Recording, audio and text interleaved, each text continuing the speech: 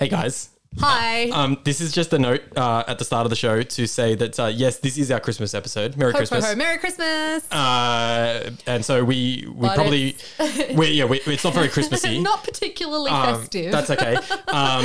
What I would like to say is that there is a Christmas episode you can go back and listen to. Season 1, episode 9. Yep.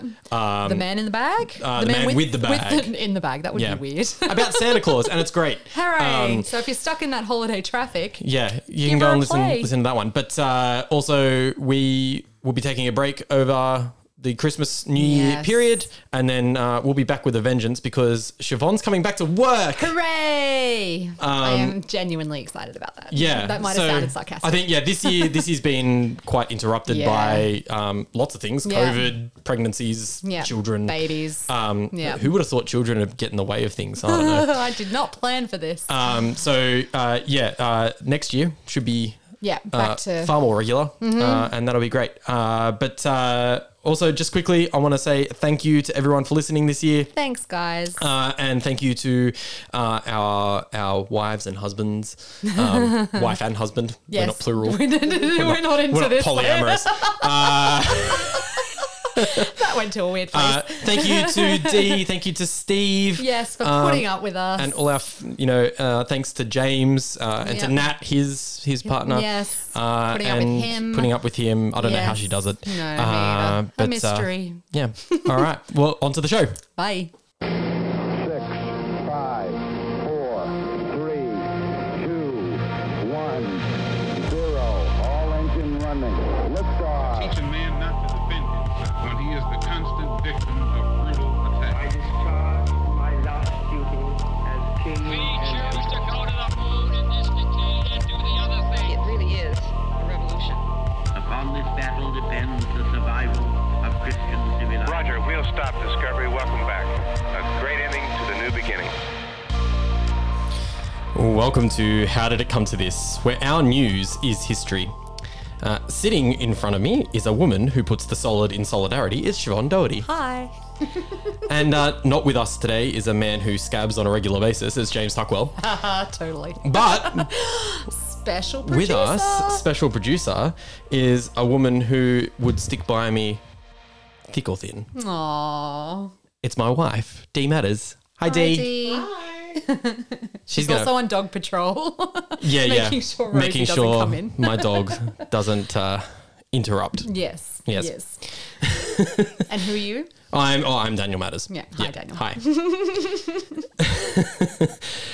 This week on How Did It Come to This? Working conditions, bad bosses, freedom to assemble. The history of unionising is a story of what happens when greed rules, when people stand together, and the idea that people cannot be quantified by their job.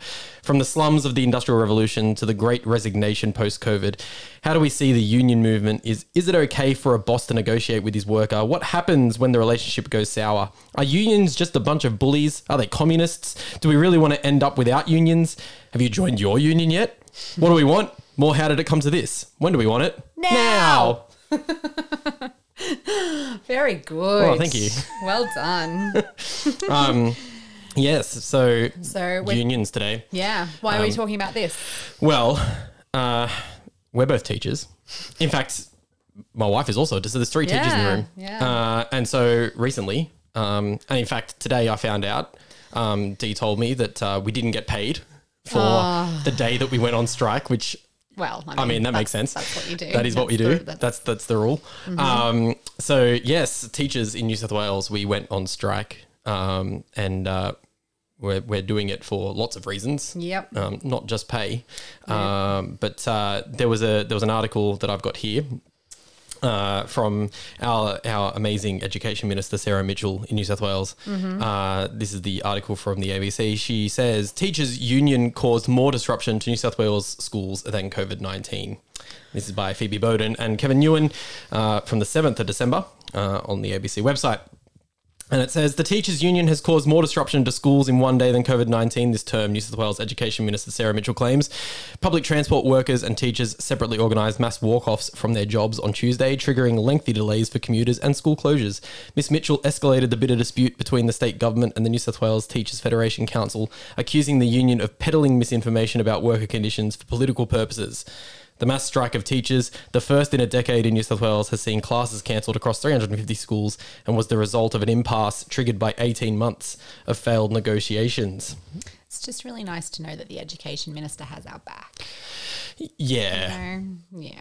Yeah. Yeah.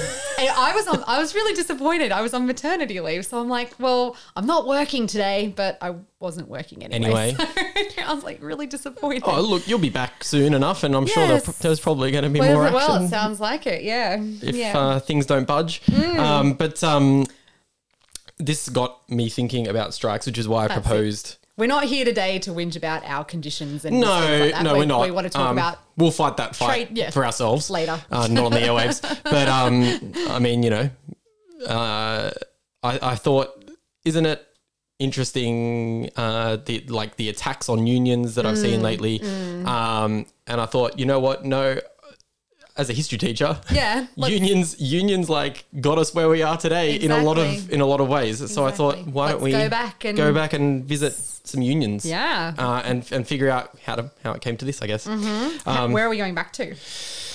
Well, do we have a specific date? I don't have a specific date. Actually, did you go earlier than me? I may have. I see the reference to serfdom there, but I feel like it might be around the same time. So let's just say the Middle Ages. The Middle Ages, thereabouts. Yeah. Okay, we're going to go back. We've got a special way to go back today. Oh, yes. I'm here for it. All right. Okay. Well, actually, I don't know whether you're going to get it. Probably, is it a Simpsons reference? It's a Simpsons reference. Then I probably won't. Go. All right, here we go. So we'll march day and night by the big cooling tower. They have the plant, but we have the power. Now do classical gas.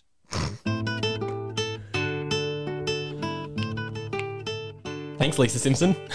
Yeah, like I know that's Lisa, and I know that she would be a trade unionist if she was. Well, yeah. So that's from an episode where Homer. Actually, it's from a really famous episode. Do you know the dental plan episode?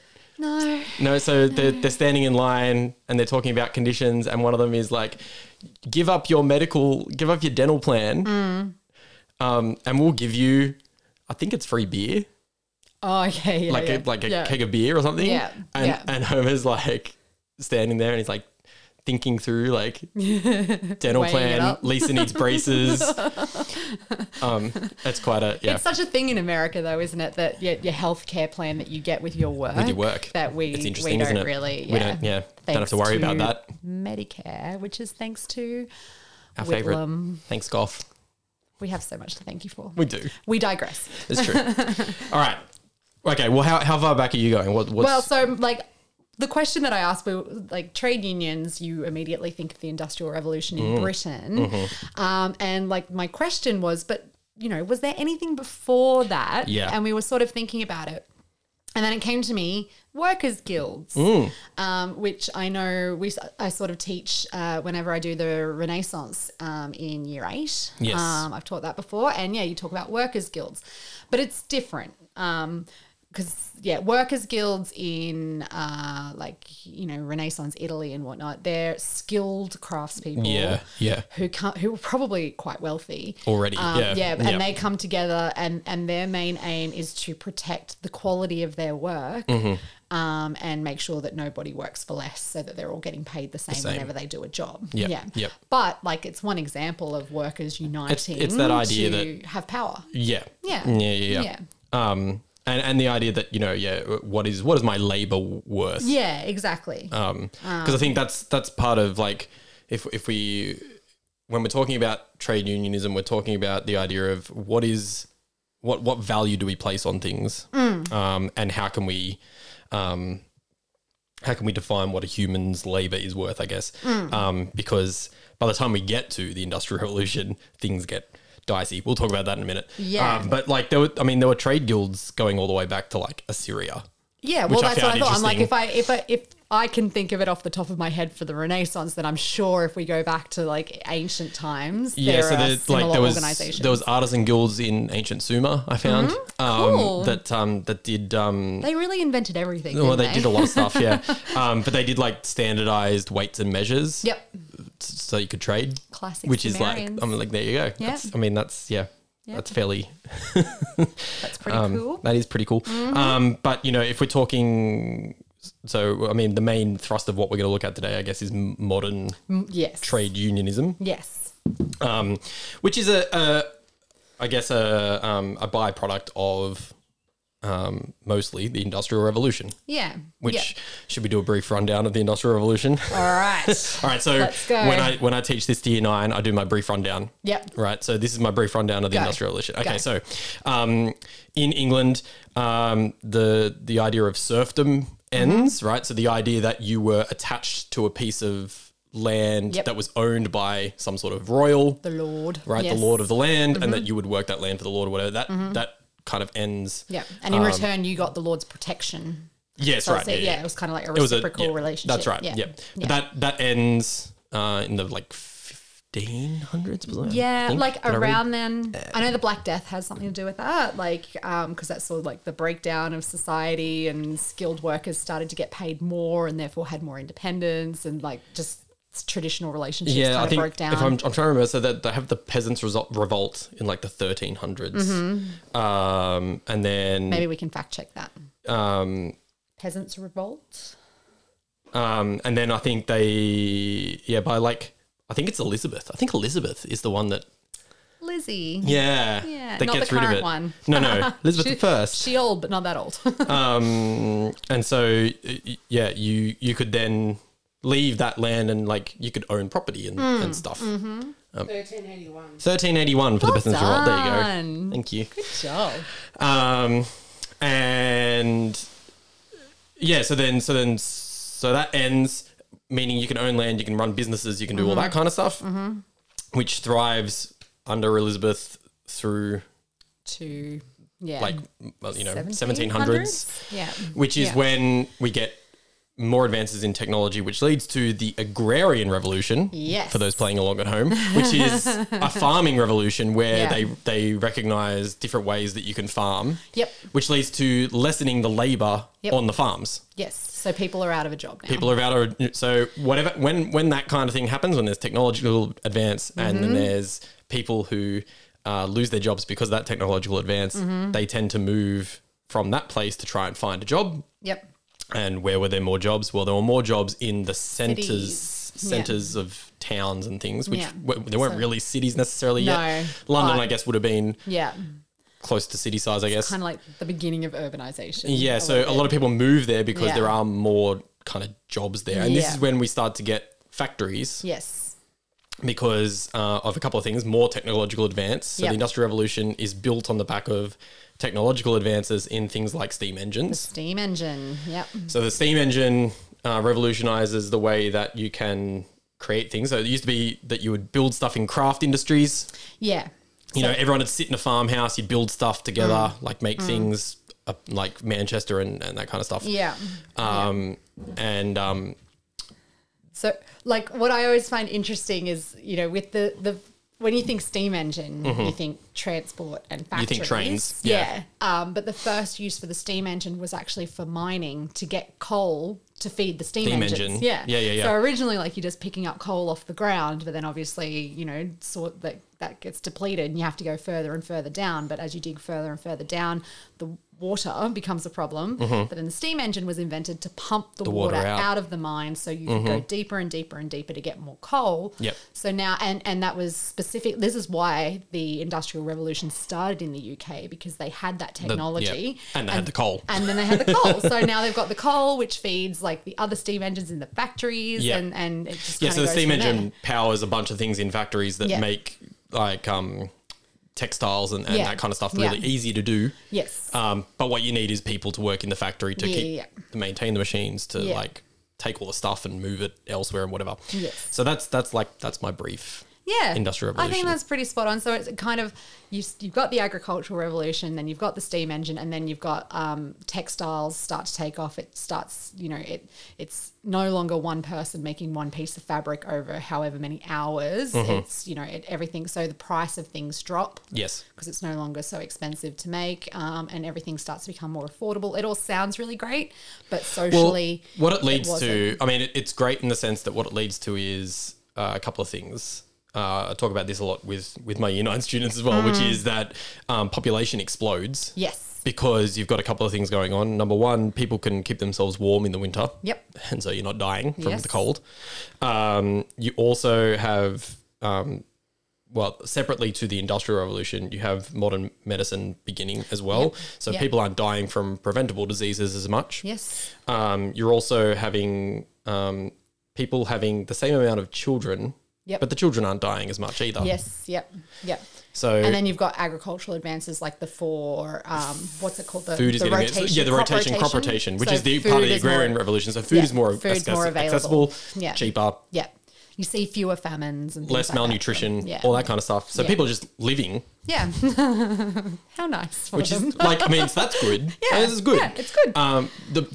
The downshot of that is Yeah. that, London becomes a slum. Yeah. Because you've got so many people living there on top of each other. Still terrible hygiene. Yeah. So, I mean, like you transfer from diseases from like malnutrition to diseases born from like rats and, Yeah. and poor hygiene. And poo. Yeah. Yeah. So, your living conditions aren't great. No. And then you go from your overcrowded home Yeah. into an overcrowded hot factory where you are doing long, long hours. Yeah. Yeah.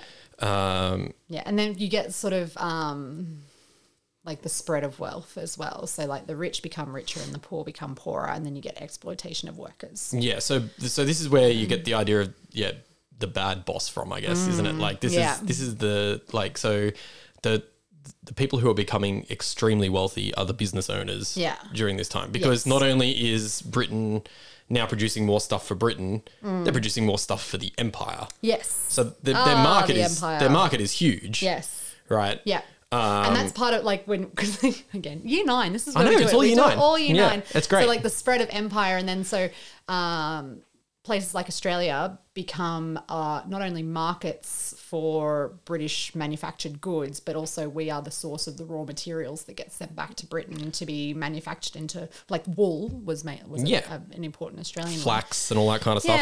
Yeah.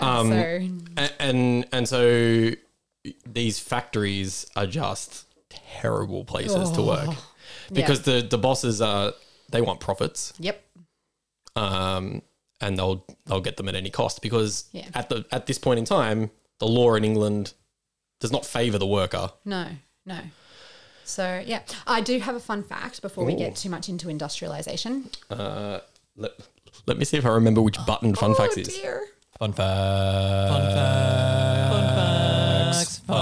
facts. With Siobhan. Hey, so have you heard of the term Luddite before? I have heard the term. Yeah, have you ever been called a Luddite? I don't believe so. I don't think so. You embrace technology pretty quickly. But so the Luddites comes from a violent sort of protest that happened in 1811 and 1812. So these are when they were agricultural workers striking and protesting against the use of this new technology, like the seed drill or something, for example. Right. The word Luddite these days is used to refer to anyone who is slow to embrace technology. You're right. Okay. Yeah. So I do have something. Yep. Window of protests, and then it introduced the Combination Acts of 1824 and 1825, where trade unions could no longer be ignored as a political force after the sort of Luddite rebellion. Yeah, right. Okay. Yeah. But it's a very negative thing to be called a Luddite. Sure. But yeah, there was just like, it was agricultural people trying to protect their work. Yeah. Is that the, so Dee's just Googled Luddites for us. Yeah. That's like propaganda used, I think. It looks like it's a cartoon of a person who is a Luddite. Yeah. I think it's supposed to be quite disparaging and Yeah.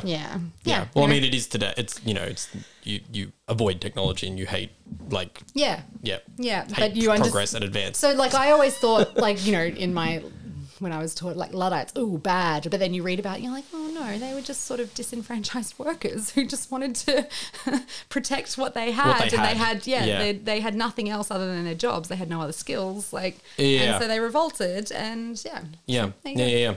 So actually I was thinking the classic tale actually, and this is technically our Christmas episode. Merry Christmas, everyone. Ho, ho, ho. The classic tale I thought of Industrial Revolution wise that deals with a really bad boss. Oh yeah, is A Christmas Carol. Yeah. By Dickens. There you go. Because Scrooge,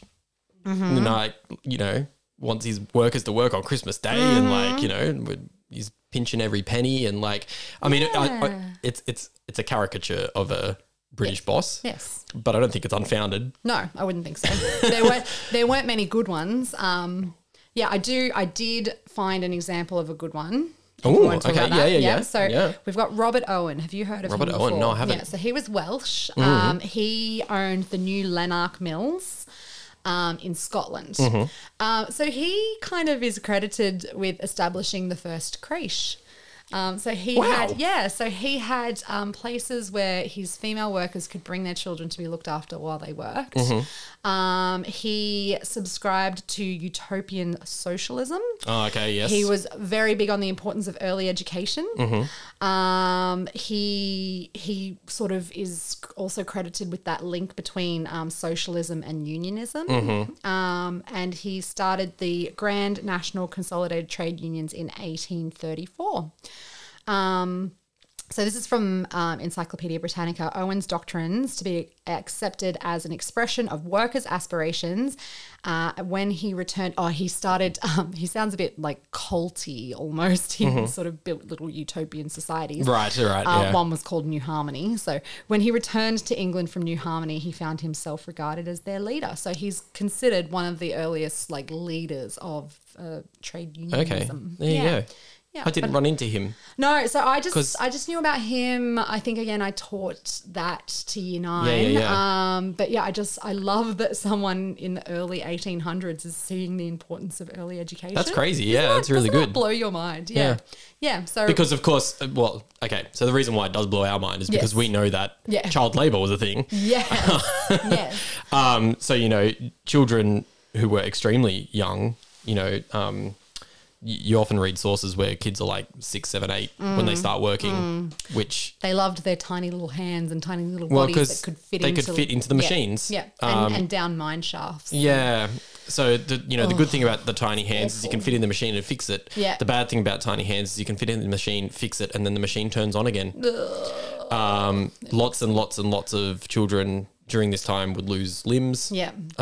Get scalped. Scalped. Hair yes. would get caught in.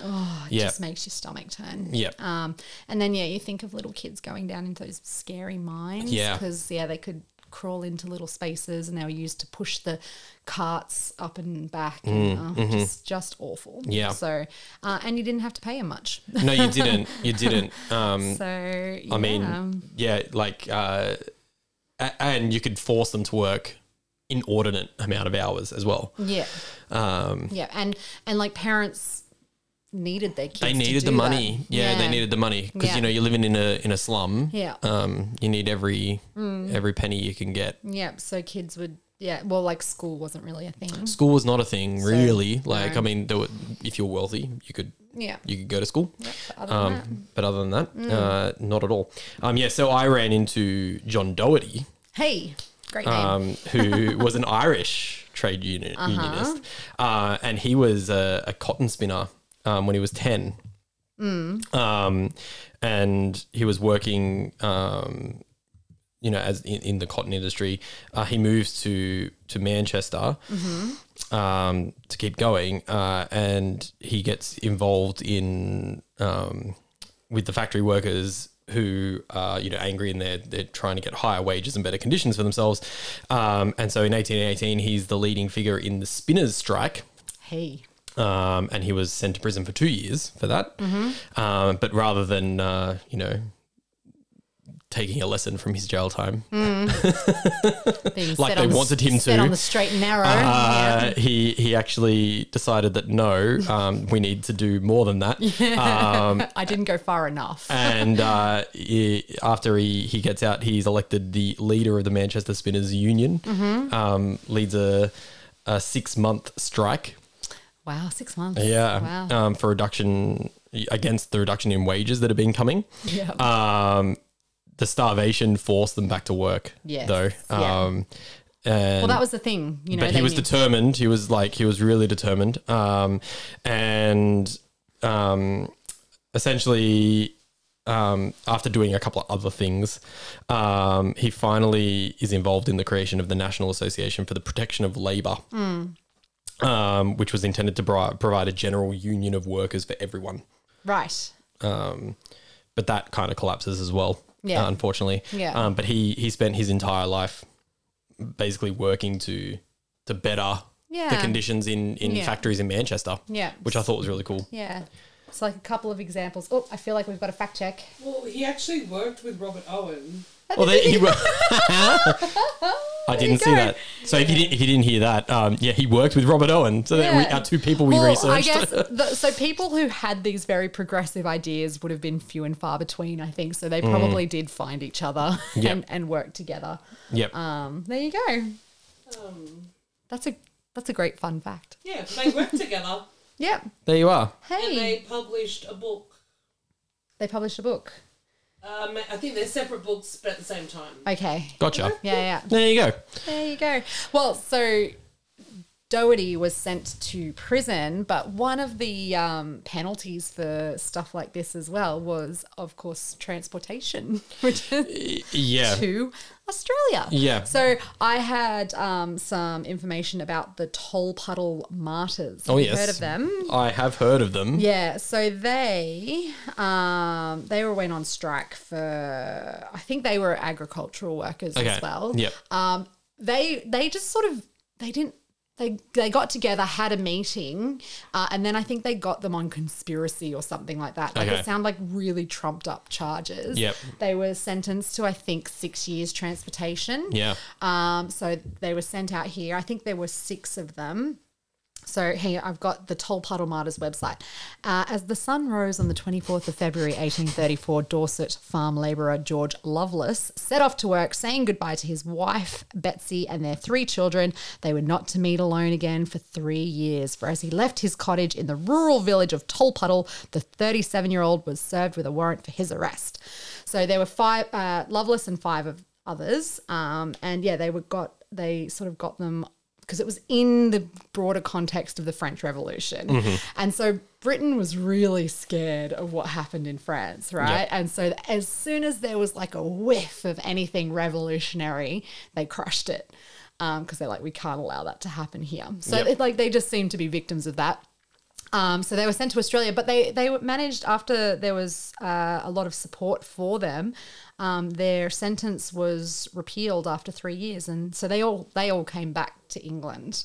So I don't think there are any ancestors of the Toll Puddle Martyrs here in Australia. Yeah, right. They all went back. Went back. But yeah, just interesting like stories about sort of how these union movements like started before and then were crushed, but like from little things, big things grow. Thanks, Paul Kelly. So I thought maybe, one of the things that we were talking about before we started the podcast was that a lot of the stuff you search for when you're looking at trade unions was that a lot of stuff is like American trade unions. So I thought, be very specific. I thought I would just quickly run. So in 1835, there was the first general strike in America, happened in Philadelphia. Philly. And it was essentially a bunch of workers who again were looking at really harsh conditions in a lot of the factories that were going on in the textile industry in Philadelphia. And so there was a lot of sort of upheaval a lot of the time before this strike actually happened. A lot of the workers kind of acts of, violence and other things that that they would do. But this first kind of general strike, there was a lot of children working at the factory, and so the strike was basically to try and get better hours, better pay, less children. Yep. All good things. All good things. Yes. and they were talking about things like 10-hour work days, because they were working sort of anywhere between 12 and 16 hours a day. Yeah. They said that we should have the right to work less than 10, please. We have electricity to blame a lot with this as well, because as soon as electricity was invented, they're like, hey, we can keep lights on. We can have the 24-hour shift. We'll just keep them going. Yeah. We'll just keep them going. And so, they wanted a wage increase to 12.5 cents a day. Greedy. Wasn't it? Oh dear. Yeah. That all happened in Philadelphia. They got what they wanted. Hey. So their first general strike worked. Result. They got a result, which was good. Mm. All right. So maybe if we jump, why don't we jump to Australia? Let's do it. Then. So there was a lot of things going on in Australia. Yeah. Union-wise. And like you said, transportation, convicts. Well, yes. A lot of rabble-rousers down here. Really is. And a lot of the convicts, even if they weren't sent here because they were unionists, they were sent here for silly reasons, most of them. Well, yeah, most of them committed crimes out of desperation, and mostly related to probably because of the conditions they were living in. Incorrect. And so, they got out here, and technically they're in jail and they're working for their rations. But there's evidence of strikes, as early as the late 1700s. Yeah. Amongst the convicts. Yep. Saying, please, can we have our weekly rations? Oh gosh. Yeah. Yeah. Which, I'm hoping that they would distribute their rations. That would be nice. Yeah. Yep. But of course, then there is like some of the big things that happen. There's the Rum Rebellion, which is fun. Yeah. I've just got the Australian Council of Trade Unions website up, and I think maybe like the quote of the episode could be, harsh conditions create rebels. I mean... Yeah. Treat your workers badly, they're probably going to turn on you. Yeah. And so, there's a bunch of rebellion. There's the Vinegar Hill rebels, which was an Irish uprising against the British. Yeah. They were like, we're being treated really badly, and everyone was like, yeah, it's because you're Irish. Yeah. Yeah. And so it's at Rouse Hill, which is in the west of Sydney. Oh no, north of Sydney. Sorry. Northwest. Yeah. And they rename it Vinegar Hill. Yep. And then they start a rebellion against the British Army there. Crushed though. Yeah, they get crushed. And then there's just a bunch of different things that go on. Like there's Coopers go on strike. Fact check me there. What's a Cooper? A Cooper? I can't remember. I don't want to be wrong. The first time a picket line was used, though. Yeah, which is cool. Yeah. Go Coopers. Yeah. Whatever you are. Let's find out. What is a Cooper?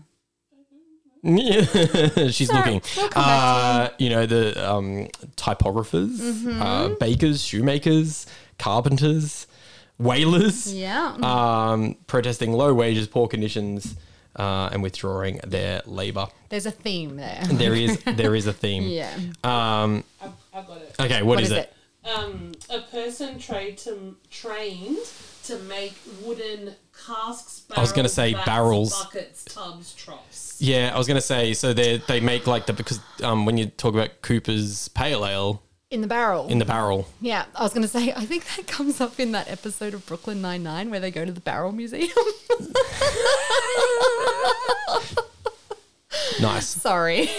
Weird little aside there. That's good. Yep. But I think like the main one that I thought of happened in the Gold Rush. Yes. So, the gold rush in Australia happens mid-1800s.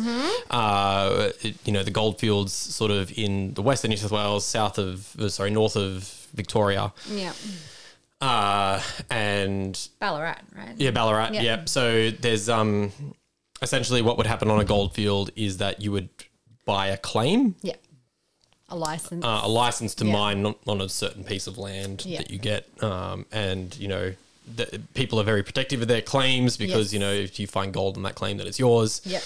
So it's all it's based on greed, I guess, really. Yeah, but it's quite competitive. it is competitive. Yes. Lots of people living in poor conditions because they're setting up makeshift camps to mine these gold fields. Yeah. And a lot of people came to Australia for that explicit purpose to find gold. So they sold everything they had, if they had anything, to like come here. So they had nothing. Yeah. And so, so a lot of people coming in the gold rush, and the goldfields were not a great place to live. And what made it worse was the government. Don't tell me they were corrupt, Daniel.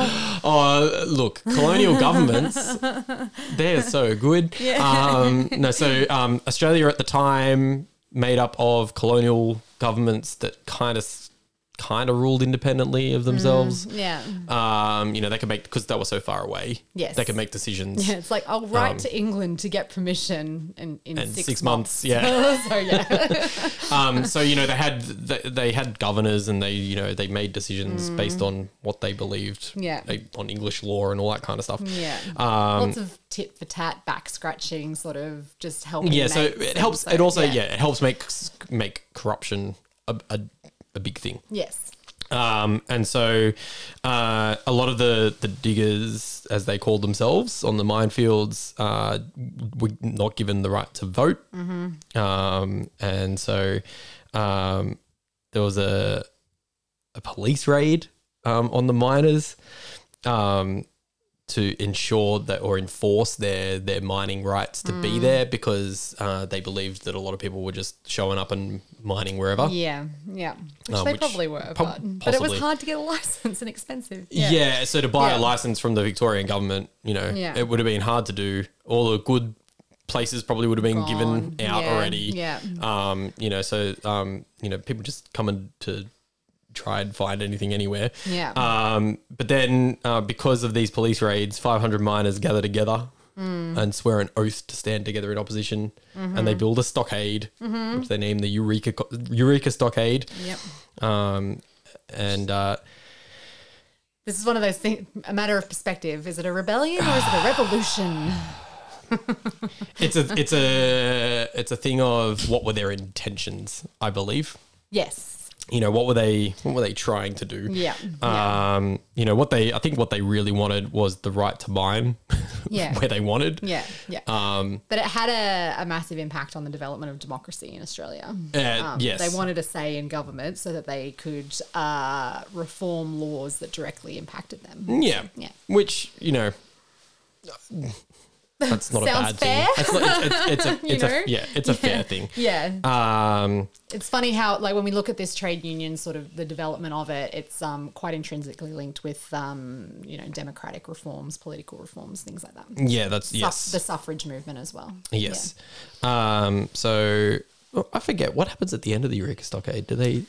So we've got. I think they.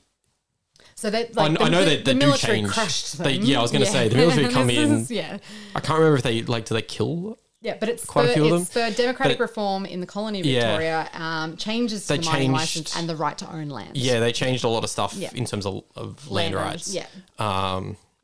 Because I think and here's the kicker, it wasn't just Indigenous people or Asians that they were killing at the Eureka Stockade. It was white people. So people listened a little bit more, I think it kind of made a bit more of sad but true. Yeah. So what I don't like about the Eureka Stockade is the co-opting of the Eureka flag. Thank you. Oh, it frustrates me every time. Yeah. Although it is used in sort of reference and symbolic of legitimate trade union stuff today. Yes. But also definitely used by a bunch of rednecks too. Yep. Yeah. Not cool. Yeah. But after the Eureka Stockade comes a real concerted effort by some groups in Australia to get the 8-hour workday. Yeah.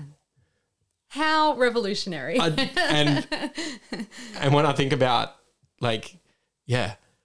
I want to work 8 hours, 8 hours work, 8 hours rest, 8 hours leisure. Yeah. It makes sense. It does That make makes sense. Yeah. But like, Well, I mean, it's the foundation of our modern life today. So yeah. And so, there was a strike by quite a few groups in this time period, but it essentially starts with the stonemasons who were constructing the law faculty at the University of Melbourne. They downed their tools in the April of 1856 and marched through the city demanding the 8-hour day with no reduction in pay. yeah, radical. Yeah. So pay us the same and we'll only work 8 hours a day, please. Yeah. And so they, as they're marching, labourers from other sites, including the Parliament building, join in. Yeah. And employers gave in. Yeah. Well, they had to. And it was the first time anywhere in the world. In the Australia. world? I didn't know that. Yeah. Oh, we get the that's 8-hour cool. workday. There you go. Hey, question. Yeah. Do you know much about stonemasons, just in general? I know a little bit. Yeah. Yeah. I'm just like curious about it. You still see the buildings everywhere and the Yeah, little so- symbols, but no one talks about it. Well, It's so just like- stonemasons, like we were talking about earlier, are part of like guilds, right? So they're they're artisans who are highly skilled, Yes. highly trained, yeah. and a lot of it is to do with being able to craft the stone you're working with to make it a good building material Yes. that it'll fit together Yeah. and keep the building up. Yeah. And so they get kind of intertwined with like Freemasonry. That was a going to lot. be my next question. then- I'm like, this might be a really dumb blonde Siobhan I mean, question. they're not really like the Freemasons come out of an idea of, hey, we should have a guild that's not really related to anything. Right. Just people joining The together. Freemasons was like a guild for anyone who is Okay. in power, essentially. Okay. So is that more like the secret society? That's the secret that society people one. don't talk about? Stonemasons are People who work stone. people who work stone. Yeah, And they're yeah. very highly skilled and they're Yeah, really cool. yeah. Actually, side note, our church was built out of Sydney sandstone from an old cottage that was on the site at the time, right? So Yeah. they repurposed the stone and it's now like at the back of the church. And we recently renovated a bunch of stuff. We took down, there was an old pulpit that was like huge and we're like, we don't want that anymore, get rid of it. So we took it out, but that meant that the stonework didn't go all the way to the bottom of the floor anymore. So we had to get a stonemason to come Hey. in and like actually quarry stone There you go. Like the days to of yore. match Yeah. the thing. Cost Yeah. a fortune because Sure did. there aren't many stonemasons anymore. And he did a really good job. I really like it. What do you think, Dee? It looks pretty good, doesn't it? Oh, of course it does. Yeah. So yeah, there you go, stonemasons. Hey, They fun they fact. provide a good service to society. Shout out to I like- stonemasons well, I like- everywhere. I like stone. Stone's cool. Stone is cool. Yeah. and so also they got us the 8-hour workday. So thank you. 8 hour workday. So that's like, landmark Yeah. in terms of international working rights and Yeah. international trade unions. Because what happens at this point in time too is that you get international trade unions Yeah. coming up as a thing, and they pick up on this Australian idea of 8 hour workday. Yeah. Let's all go for that. do it. Yeah. And they do. They push for it almost everywhere. Yeah. And get it almost as well everywhere they should. Yeah. as well. I suppose one thing we should say at this point in time is that this is when unions become sort of inextricably linked with like communism. Well, I mean, yeah. I was going to say, we're going to talk about the dirty C word. Sure, let's do it. But it's funny. It's something that I feel like the people in power just call trade unions to, slander them. Like, you're just a communist. It's like, well, no, we just want fair working conditions. Yeah, it becomes it becomes linked because at this is when communism as an idea is becoming a thing. Yep. So especially in mainland continental Europe, it's a I was big going deal. to say, yeah, the growth of like new ideas and enlightenment is also sort of closely linked to this movement as well, like liberalism, Yeah. democracy, Yeah. like things like that. Yeah. And so you find that, especially in continental Europe, there is a lot of different ideas about governance, working conditions, how you should live your life. Yeah.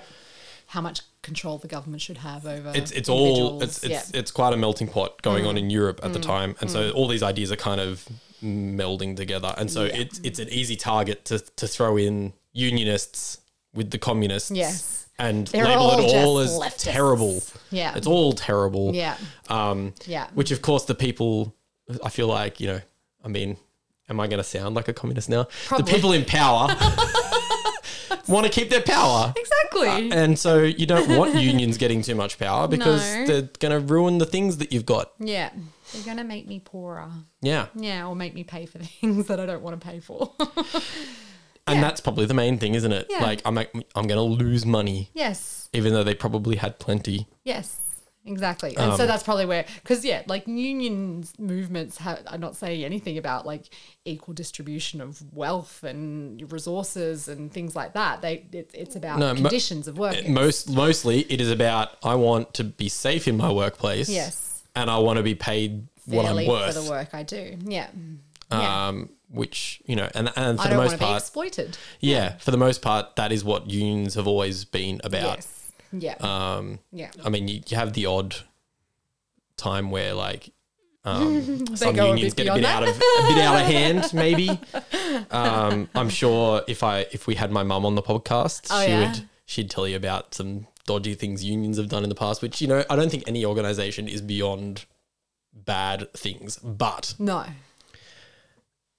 looking generally back on these movements, they're asking for good things for every person. Yes. Yep. Yeah, I think so. Yeah.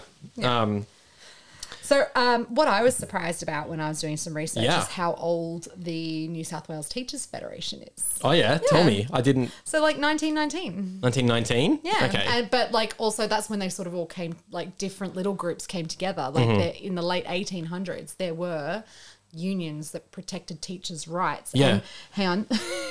So the first annual conference of Federation in 1919 had listed as part of its agenda, wait for it, this is brand new information, inadequacy of teachers' salaries, understaffing of schools, unwieldiness of classes, insufficiency of accommodation, conducting classes in sheds, corridors and unsuitable rooms to the detriment of the health of the teachers and the pupils.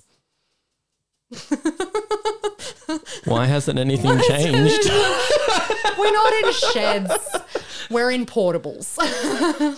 Look, it might as well be a shed, all right? No, that's not true. Exactly. I always used to love the portables because they have aircon. When I was a kid, Yeah. so we're talking early 90s, when I would have been in a demountable, there were no air conditioners in the demountables, and it would have been, little I tin reckon, can like hot. 40 odd degrees in there on a summer day. No good. Yes. They Oh, suck. but conditions have changed. They have aircon now. They have aircon now. That's true. That's true. It's not too bad. They're not too bad. Okay, but apart from teaching in sheds, that list. It's pretty much the same, isn't it? That's what we just had that strike over recently. It's the same thing. That's a bit sad. I suppose in some people's defense, I guess things would have gone up and Yes. then it happens again. And then My favourite thing there is the unwieldiness of classes. unwieldiness of classes. How unwieldy were these classes? I don't know. I thought kids in They could've- 1919 were pretty good. They could have used the cane, You right? just hit them. No phones. No Yeah, phones. no phones. Oh, No phones. teachers back then would just not survive today, hey? Crazy. Oh, now you got to teach boys and girls together as well. Wow, that's crazy. It is. I can't believe it. Yeah, I thought that was quite funny. that is very funny, actually. Okay, well, so you know it keeps going. This idea of the union movement. I thought just quickly we would talk about like it reaches kind of fever pitch before World War One. In terms of international trade unions and those types of movements and things are going like it's looking like things are going to swing in the union's favor workers' ways, around the world. Yeah. And then World War One happens. Yeah. I feel a conspiracy theory there. Is there a conspiracy theory attached to that? I mean, maybe. Well, maybe, but But yeah. no. So a lot of workers were forced to give up rights that had been hard won like earlier in Yeah. order to contribute to the, the war war effort. effort. Yeah. Which makes sense. Same with the women's suffrage movement. They Yes. they Yeah, suspended. same thing. Yeah, Yep. same thing. In order to work towards the war effort. Yeah, and so World War One really puts a dent in economies around the world. So after World War One, most places takes a little while to get back into the swing of things. Yes. And Just in time for World War II? well, just in time for the Great Depression. Oh, yeah, duh. Good one, Siobhan. But I was just thinking, like, in places like Germany, like things are only going to go from bad to worse there in terms of Yeah. working conditions. Yeah. And You really feel for the Germans, don't you? When you like sort of put it in the grander scheme of like that 50 years, like you're just like not a great time for not them, a great is it? time to be a German, no. And so other places things kind of get better again, and then Great Depression happens. Great Depression was a time in which you're not going to win much in terms of No, you're just happy to have a union job. stuff. Yeah. Anyone who was happy to have a job at that point. Yeah, you'd work for anything. Yeah, and then of course World War II. Yeah, But post World War II, things get better again, and mostly I think because the world economy like shifts into high gear Yeah. after World War II. yeah, Propelled mostly by, I guess, the United states and Yeah. it's pushing things forward there, and then unions come back, yes, and we end up getting much better conditions and much better pay, yes, in lots and lots of places. yeah. They've waned a little bit. I think the power, power's been taken away. I'm not sure why. Do you know? So, I know, let's just talk about the Australian context Yeah. here, because I know the Australian context. I'm sure it's possibly a similar story in other countries around the world. Yeah. I don't know, maybe you could send me an email. How did it come to this podcast at gmail.com and let me know about conditions in your in your country. But I know that progressive liberal governments have in Australia decided that the unions have too much power. So I know, like in the 70s and 80s, there was lots of, especially with like the maritime unions and the wharfies unions. Yeah. Lots of things happened there where the unions went on strike. It got violent in terms of like the wharfies blocking things Also, and stuff. For international listeners, the Liberal parties in Australia tend to be the more conservative. Yes. There are two main ones. We've got Liberal Party and Labor. Liberal tends to be the more conservative Party, right-wing. yep. And for business mostly. Yes. And so so after that, a lot of people were like, these unions have too much power, they don't need to be anymore. And so a lot of liberal governments after that start shifting how law works around workers' rights. I know that during John Howard's tenure, they tried to bring in the work choices legislation. Yes. Oh, which wow. was, That's a flashback. Yeah, wow. Which was all about going from union... what's it called? Oh, now I can't remember what it's called. No. What's the group? Enterprise bargaining. Okay. So enterprise bargaining is where you can bargain as a group of workers together to get pay and stuff. They went from that and said, actually, you don't have to be, you don't have to do an enterprise bargaining agreement. So you don't have to sign up to what the union has agreed with for you. You could go to your employer and say, hey, give me this and, and maybe like I can have some time off or something, and you can negotiate individually on an individual basis with your employer. It's very shrewd, isn't it? Because the power of the unions comes from collective bargaining. So you're kind of like taking away, the power through collectivism by saying, and so you can just, as an individual, go and the way they were selling it, was you can get better things for yourself and your context. Yeah. Which, sounds all well and good. Sounds great. Until the employer says, well, take this or leave it. Yeah. Yeah. And also, I always love to bring a female perspective to this little potty, but like women are less likely to advocate for themselves as well. So, you know, you can see more exploitation of female workers. Like just if it's a gross generalization, but like true. Sure. Yeah. And so I know that didn't get up work choices. There was a big campaign by the unions, funnily enough. Yeah. And the Labor Party saying, you know, how he lost that election. Yeah, that election. Right, so that went to Kevin Rudd. Kevin. But since then, legislation has been changed, and it is like unions definitely do not have as much power as they did. And I know also, for instance, in New South Wales, the legislation surrounding how you can collectively bargain has changed so that teachers lost the right to strike. It's illegal to strike. It is it's not illegal to strike. Okay, so. The strike that we did was illegal. Right. Because the Fair Work Commission said it was illegal. Okay. Right. So you have to have, I didn't look it up. I should have looked it up. You have to have legitimate reasons to strike. Okay. And what they said was, and the Fair Work Commission decides whether or not. Yeah, the Fair Work Commission said no. You're still negotiating. You can't strike while we're in negotiation. Right, while we're in negotiation. Gotcha. Technically, we've been in negotiation for like 18 months. Yes, I think therefore, it's 18 months. Thereabouts. We've been telling them exactly what we want for ages. Yeah. They came back to us and said we're not giving you Had anything. an inquiry into everything. Yeah. Like essentially, what has happened with the current teacher strike is that. The government has been saying we're going to give you 2.5% pay increase and nothing else. That's it. Teachers have tried to say we would like a bigger increase. We would like more hours to work on administrative duties, and we need to sort out the teacher shortage. Yep. And after 18 months, both sides have not budged on either of those things. Yes. So it's the Fair Work Commission said your strike is illegal, essentially. Okay. Yeah. So it's not.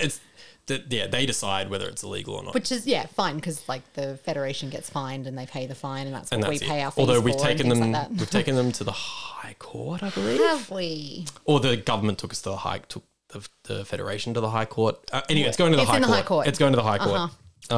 Whether or not it was court in the land. Whether or not it was actually illegal to strike or not. Excellent. So the government has been whittling away unions' ability to... Like, I don't know about other countries, but I feel like in the UK, it's definitely the same case. Like, you know, in the late 80s and early 90s, you had Thatcher and like all of the... If I learned anything from Billy Elliot, you know, I learned about, strikes. And you learn about male ballet dancers. And It was a really unstable time, a terrible time for miners in particular.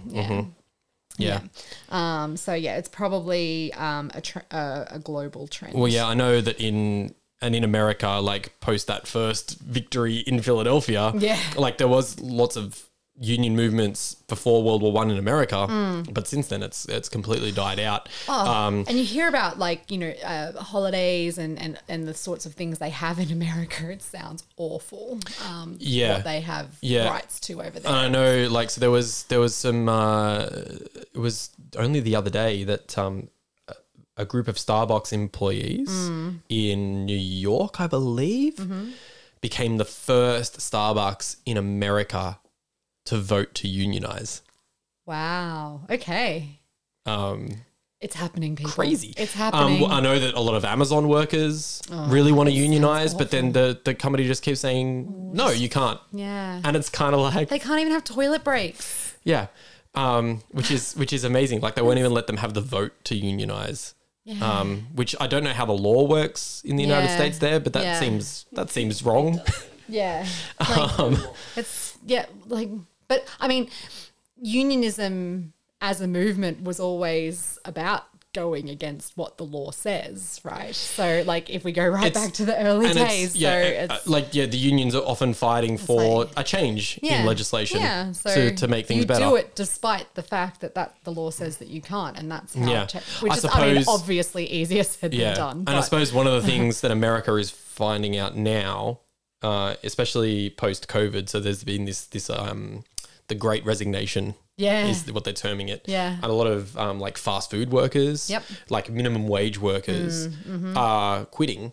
Good. And a lot of them, a lot of like millennials and stuff are doing Yeah. it, and they're Yeah. doing it not only because their conditions suck, but they're doing it for the likes. They're doing Yeah, it on yeah, the yeah, TikTok and yeah, stuff. yeah, You know, yeah. like there's some great stories if you search for them of Okay. people resigning in the most flamboyant ways possible.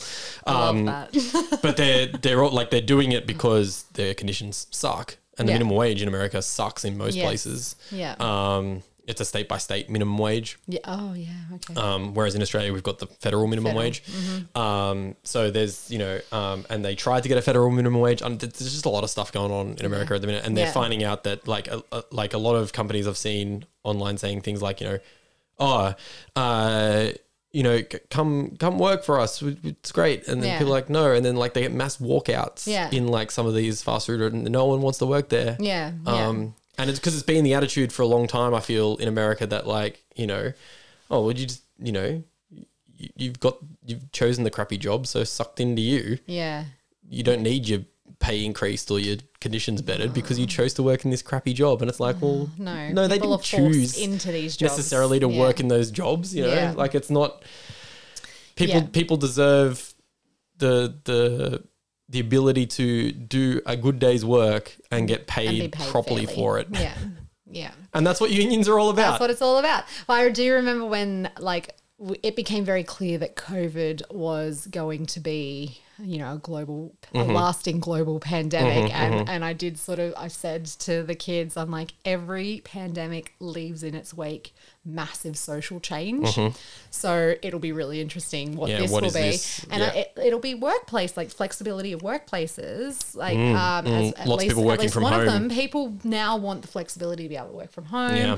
And lots of sort of things like that. So I think it's really going to change the dynamic of the workplace. Yeah. It's going to be one of the legacies of COVID. Yeah. Interesting. All right. Well, that's how it came to this.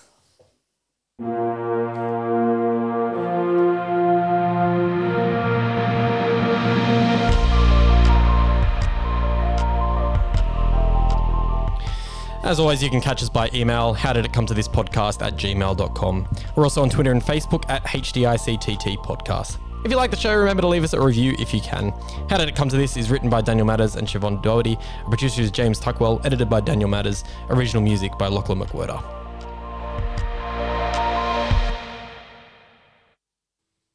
I'm trying to think because I couldn't find anything that was like. Yeah, it's all early 1800s. Here's the first strike in Britain, because I figured that would be one of the first ones. Yeah. Either Britain or France, right? Surely. Yeah. Although the French one they just tend to be political. They're like, they are workers doing it. But they'll strike over things that don't relate necessarily to... Yeah, that's not necessarily like better conditions that they're fighting for. It's like complete political reform. By the way, have you wouldn't watch. So, old Top Gear is now the Grand Tour. Yeah, they did a French car special. Oh, oui.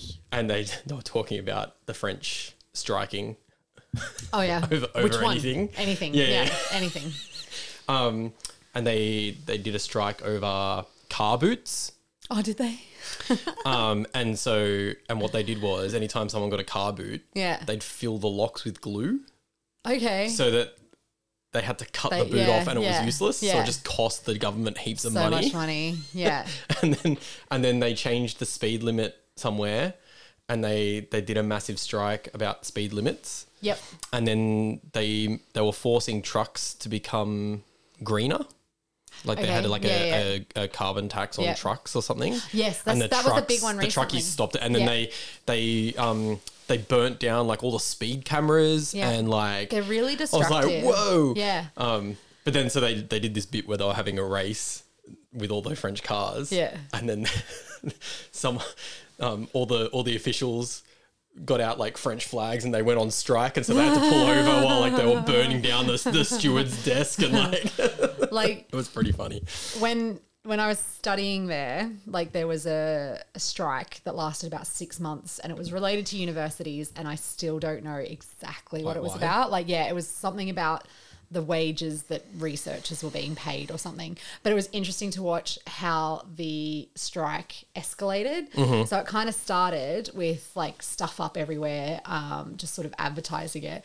Then in class, people would come in and like disrupt our classes. And like the professor would just be like, please stop, please go away, please, like couldn't do anything. Then like, you know, a week later we'd show up and there'd be just like chairs and tables stacked in front of the gates, so we actually physically couldn't get into the building. And then it was like full on, and then there were police there, like not stopping people from doing that, but also just making sure no one was getting hurt. And like for Australians, we were like, we'd just be arrested. Like if we did something like that, like physically blocked people's access to a university or a school or something, the cops would just come and be like, all right, let's go. Yeah. they were just standing there and being like, it's your right to strike, but we don't want you to hurt anybody. And that was that. And then we can go to uni for like 6 months. Wow. Yeah. My parents wanted me to come home and I was like, nah. So I just traveled instead. But like, yeah, it was bizarre. How funny. Yeah. Anyway, that's the French and their striking. Yeah. Crazy. All right. Shall we? All right. Well, are you going to indulge me in a rant? Yeah, of course. All right. Okay. So completely unrelated to the topic today. Rosie. But Rosie the dog. Rosie the dog. Our special guest. Yeah. So yesterday I was scrolling through Facebook as I do, and there was a person I went to school with who posted about the recent sort of activity in Brisbane that's around like anti-vax and freedom and all of that. Sure. And I was like, okay, don't have a problem with that. I'm like, everyone's entitled to their opinions. Sure. But next to it, they had posted a picture of Martin Luther King with a quote like, the time is always right to do right. And I was like, oh, that's not okay. That was like my initial reaction. And then as I thought about it more, I was like, no, that's really not okay to like co-opt the words of like one of the greatest civil rights leaders of our time, and that like put it with this movement and therefore somehow kind of say that equate. Yeah, these are the same things. Don't you think? Well, okay, so there's been a lot of false equivalency going on with the anti-vax movement because a lot of the stuff I've seen too has been like with like mandates or whatever and people wearing the Star of David. Oh my god. And comparing it like as if it's we're living in Nazi Germany and, you know, like I'm like there's no doubt that what we're living through is hard.